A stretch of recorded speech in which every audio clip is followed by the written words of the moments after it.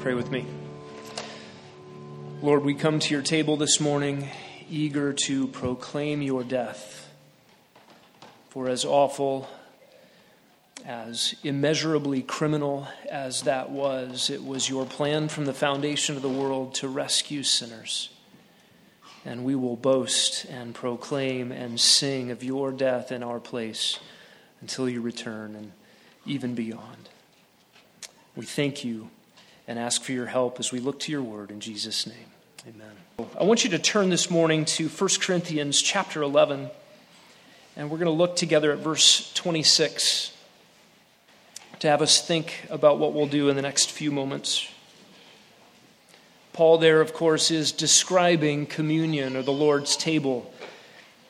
And we'll just look at this one verse. He says, "As often as you eat this bread and drink the cup, you proclaim the Lord's death until he comes." Now, this is what we're here to do this morning. It is a looking back and a looking forward. It is a looking back at the Lord himself coming to earth and dying on a cross in place of sinners. That God loved people like you and me who had rebelled against him by nature and by activity. And he looked upon us in love and did not give us what we deserved, but sent his Son to die in our place, to actually pay for our sins and absorb all of the Father's wrath against us who believe. And when we take this little cup and this little piece of bread and we consume them, we are remembering what the Lord Jesus Christ has done for us. And we are proclaiming what the Lord Jesus Christ has done for us.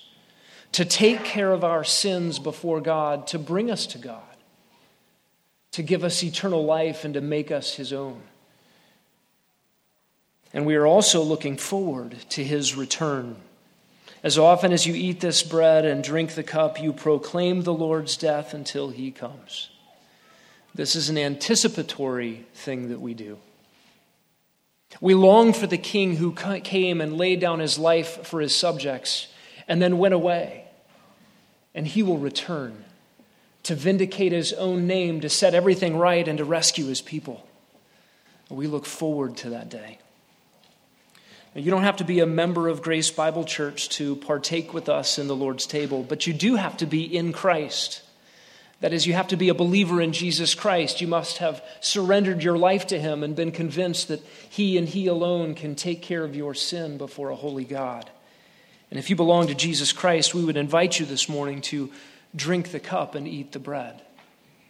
If you do not yet belong to Jesus Christ, this is a unique opportunity for you to hear the good news about what God has done for sinners and to surrender your life to him, and this moment to have eternal life. And we would invite you to examine your own heart, to contemplate seriously where you stand with the Lord. If you were to die today, what would be your eternity?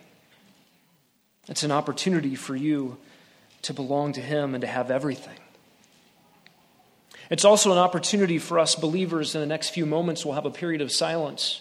Opportunity for you to examine your own heart and your life, to confess any known sin, to enjoy the fruits of forgiveness purchased for you at the cross, to, in seed form, repent from what you haven't yet repented, to be carried out. And so I would invite you in the next few moments, as the men are passing out these elements, this bread and this juice, to examine your own heart, to give thanks for what God has done for us in Jesus Christ. And again, if you're not a believer, just let those pass by you. This is for believers to proclaim the Lord's death until he returns. Man, would you come forward and serve us? And after you have prepared your heart, go ahead and take those elements on your own, and I'll close us in prayer.